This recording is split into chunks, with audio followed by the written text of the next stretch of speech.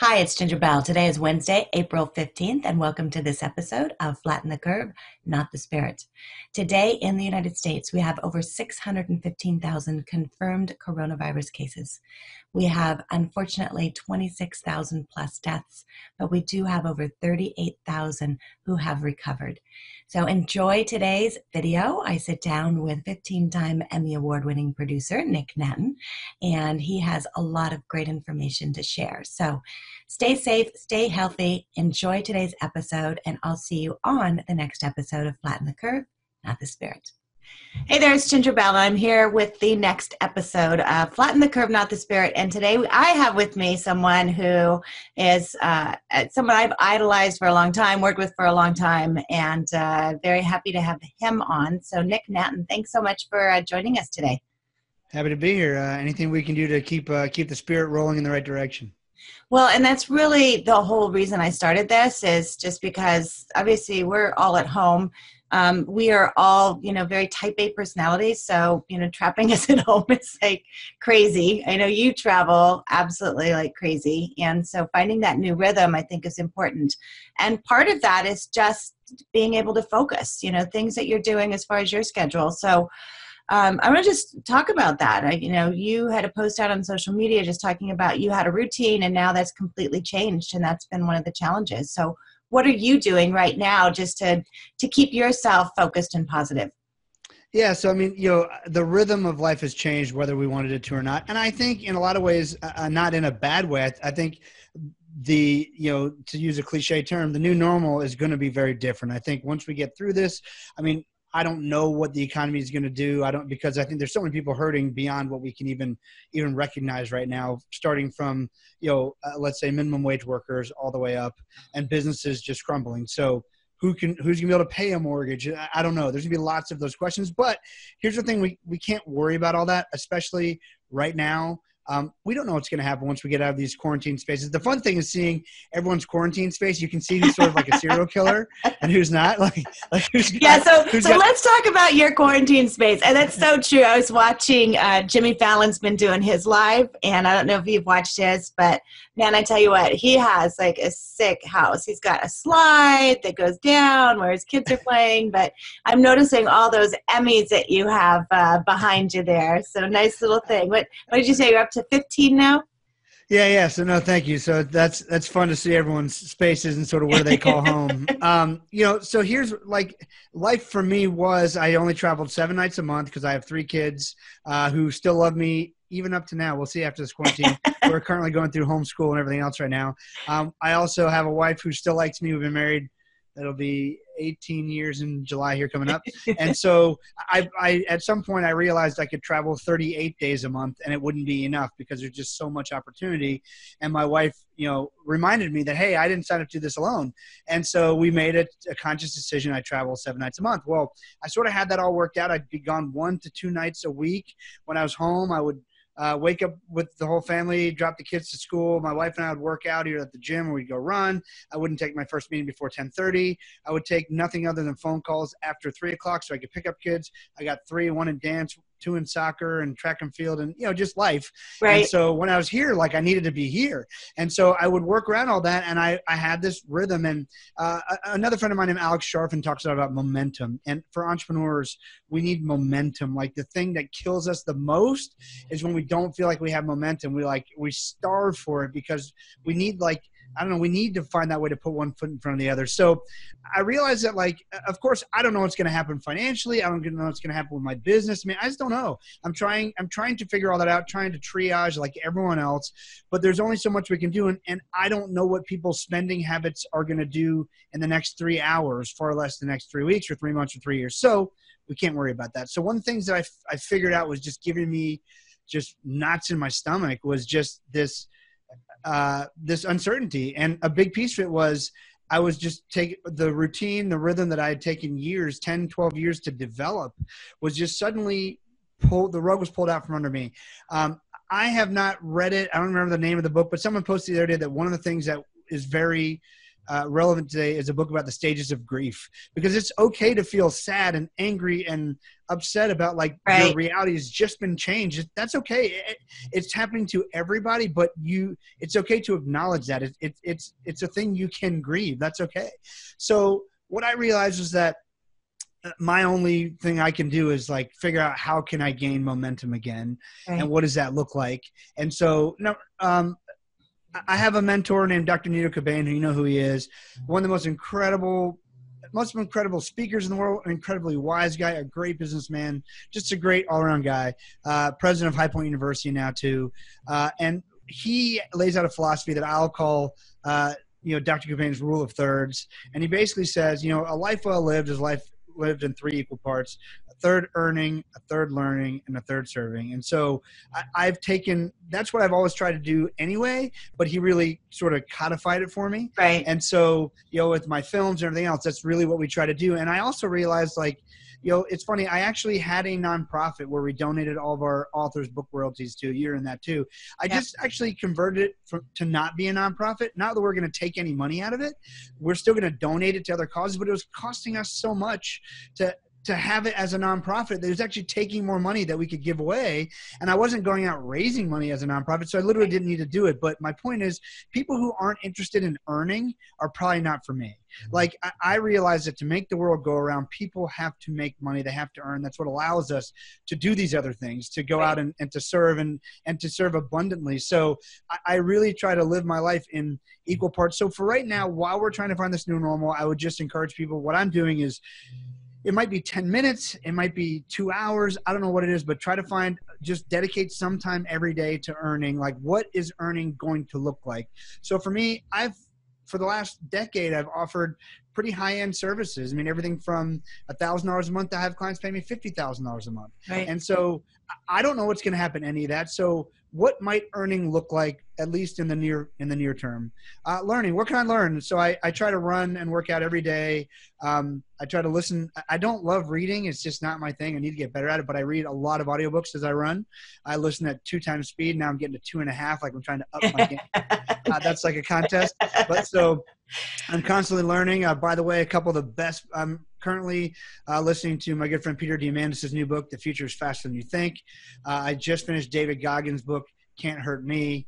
Those are 2 amazing books if you're looking for some things to listen to. And then a third of your day serving, so a third of your time serving. And for now, it can just be one thing. So is it, we dropped off some food to a friend's house, my son's soccer coach the other day, because he's helping a food pantry and they already ran out of food. Right. So what do we have around we can spare? Well, apparently someone thought we didn't buy a lot of toilet paper. Maybe we should have. I don't know how we have so many jars of peanut butter, right? So like, I just grabbed what we could take. That was it, huh? Yeah. And then the other night, like, my parents, we're from Barbados, from the islands. My parents were on vacation visiting my cousins and aunts and uncles in Barbados in the Caribbean. And they just got back. They came back early last week, and they were advised to do a 14-day self-quarantine because they've been through 3 different airports. Right. And so my parents come and see my kids. Well, typically they're dance and soccer and all this stuff like a few times a week.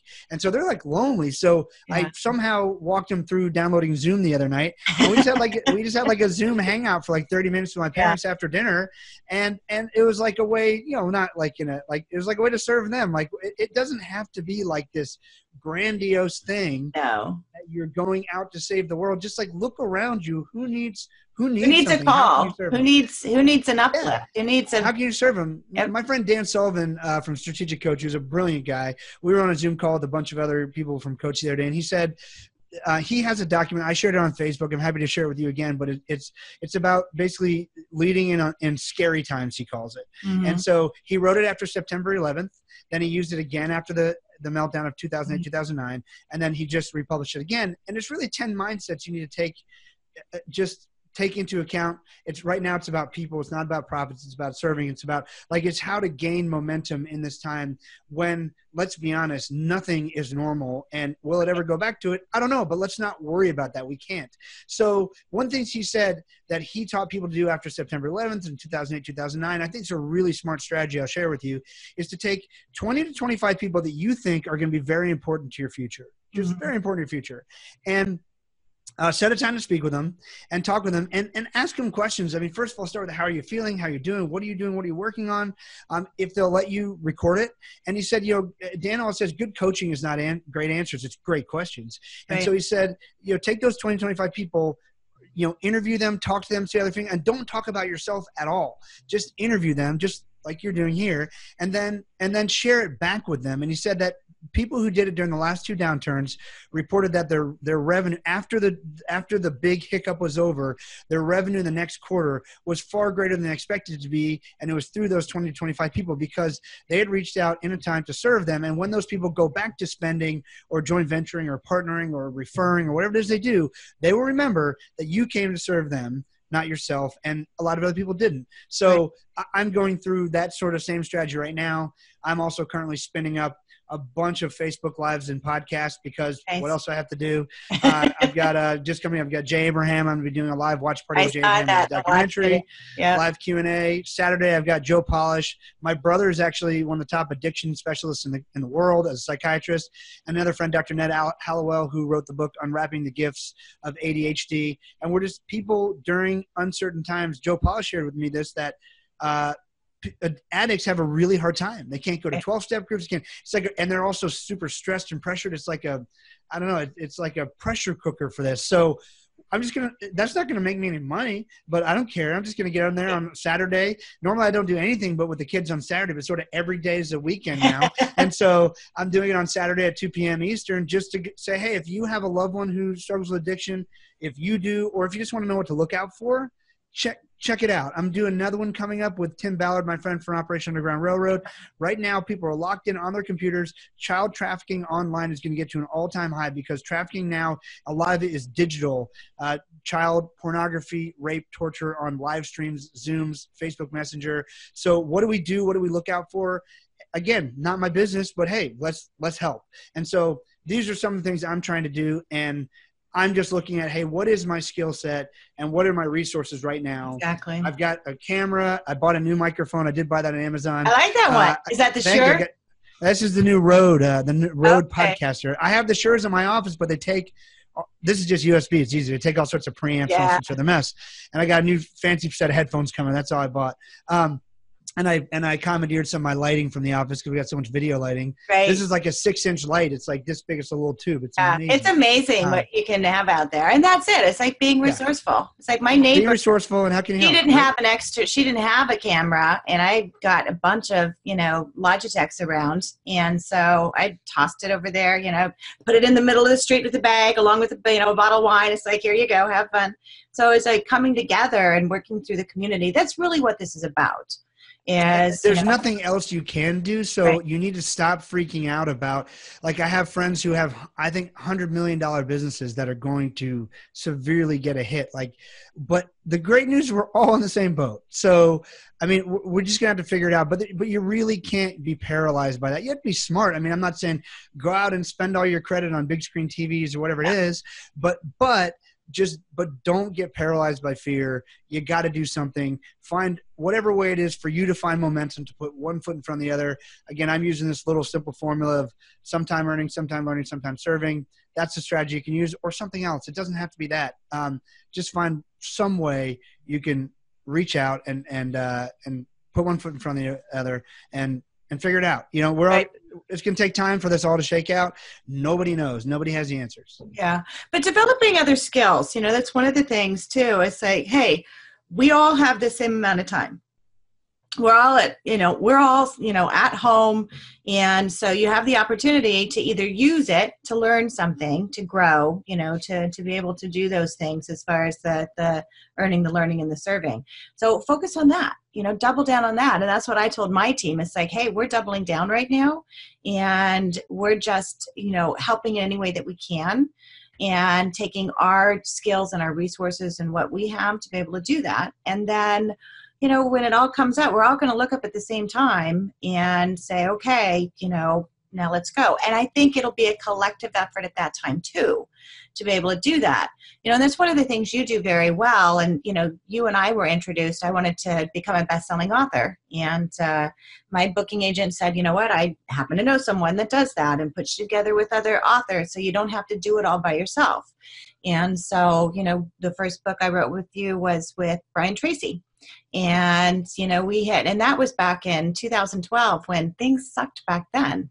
Yeah. And, I was looking for a way. It's like, I want to stand out. I want to be able to, as we're going, and the time we were going through that with the mortgage meltdown, and I wanted to be able to stand out, and I had to look for a way to do that. So this is an opportunity to do that. And so look for ways to be able to come out and to leverage. And I think you have another book that you're doing with Jack Canfield that'll be, published relatively soon. So look for those other things that you can do to be able to say, how can I stand out? How can I make a difference?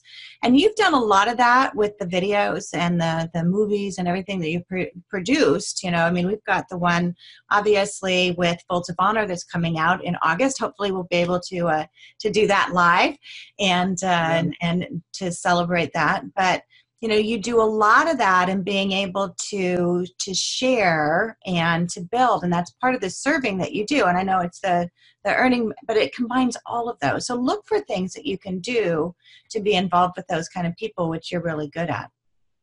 Well, thanks.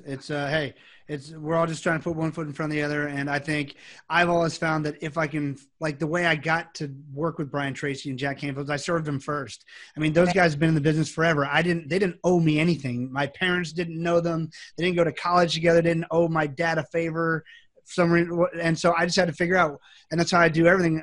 That's how I got to meet Nido Qubein. How can I serve you? Like I called Nido. I sent him actually a FedEx. I didn't have his number, and said, "Hey, I want to make a documentary on you for free." And he's like, "Well, what do you want in return?" I'm like, "I just want to learn from you." And he's like, "Okay." And so, but I just used the resources I had at the time, right? And that's what I always do. It wasn't always a documentary. I went to Brian Tracy and Jack Canfield and said, "Hey, I have a thing that I do that we can do some business together, and here's how it works." And they said, "Oh, that makes sense." And so people are constantly looking for what makes sense. They're sick of people over-promising, under-delivering, but they're always up for at least hearing about something that makes sense to them. That's an honest way of furthering whatever their goal or intention is. So yeah, it can work in many ways, but I always just look for how can I serve first, and seems to work. Right. Perfect. Well, very good. Well, I'll make sure and put all your information down below so people can follow you as well. And I know you have a lot of great content. What are projects that you have going on right now that when we get through this, we can say, hey, that's what I want to be a part of? Yeah, so I've got, I'm finishing up a film right now. I'm finishing on Trafficking in America. So that's coming out. That's the second one, right? Yes. Yep. And then there's a third one that's actually done, but not out. So this is actually the third one, I would say. The second one is called Triple Take. It will be coming out. There's a movie starring Jim Caviezel where he plays Tim Ballard, the founder of Operation Underground Railroad. Oh. That'll be coming out in the summer, finalizing distribution. I didn't do anything with that. It's a feature film, scripted film about the same thing I made the documentary about called Triple Take. It's 3 simultaneous raids in the country of Colombia at one time, the largest child sex slave rescue in history. And so we have that documentary that's currently at film festivals. Thankfully, it's doing very well there. That will come out in the summer. And then I'm also working on a film again with Tim Ballard. We just got back from Iraq. They're working on saving refugees from ISIS and from sex trafficking of women and children there as well. I got a very big basketball commentator whose life story I'm about to do that I haven't announced quite yet. I'm going to be doing some stuff with Peter Diamandis, and I also am going to be doing a film on lost children, so undocumented children across the globe, and what people are trying to do. I've been involved with the X Prize for years. They offer incentive prize money to solve the world's grandest challenges. And for instance, they are trying they're incentivizing people to come up with a digitally authenticated, globally recognized papering system for people who have no documentation. So if you think about it, if you're a Syrian refugee fleeing ISIS or you're a baby, let's say, and your parents get killed or you get separated, for the rest of your life, you have no papers. No one knows where you came from. And so you literally can't go anywhere. You're literally, I work with a bunch of orphans in Mexico that have no papers. So people always want to bring them to Disney World or just take them to do something or send them off to university. They can't go anywhere. So 99% of opportunity is shut down before they get started. And so working on a film about this and what people are doing about it, especially in this crazy age of millions of Syrians I didn't really understand the problem, and sitting in our comfortable desks and houses and offices, it's sort of easy not to think about it. And it's very hard to think about it, especially and get you thinking really negatively. But just being in Iraq filming, I interviewed probably 20 people who'd been kidnapped by ISIS, abducted, trafficked, and these people are just trying to rescue their families from oblivion, and they need help. And so things like that. I'm just going to dig deeper into that stuff, and Cool. got a lot. Yeah, I got a lot left to do. Yes, you do. And we love what you do. So I know you're not as busy as you normally are, but I know you are still busy. So I appreciate you taking time to be able to share your insights, your expertise, and your information and hope, really, because I think that's what a lot of us want to hear. It's like, okay, obviously you have the same challenges that we do, maybe, a little bit different each of us have, but we're all navigating through this together. So thanks for hopping on. Thanks for all you do. And I look forward to seeing you again sometime soon. Likewise, in person, hopefully. And yes. Thank you for having me on. Thanks for what you're doing. And let me know how else I can serve any of you guys who are listening. Awesome. Thank you. So you've been listening to an episode of Flatten the Curve, Not the Spirit.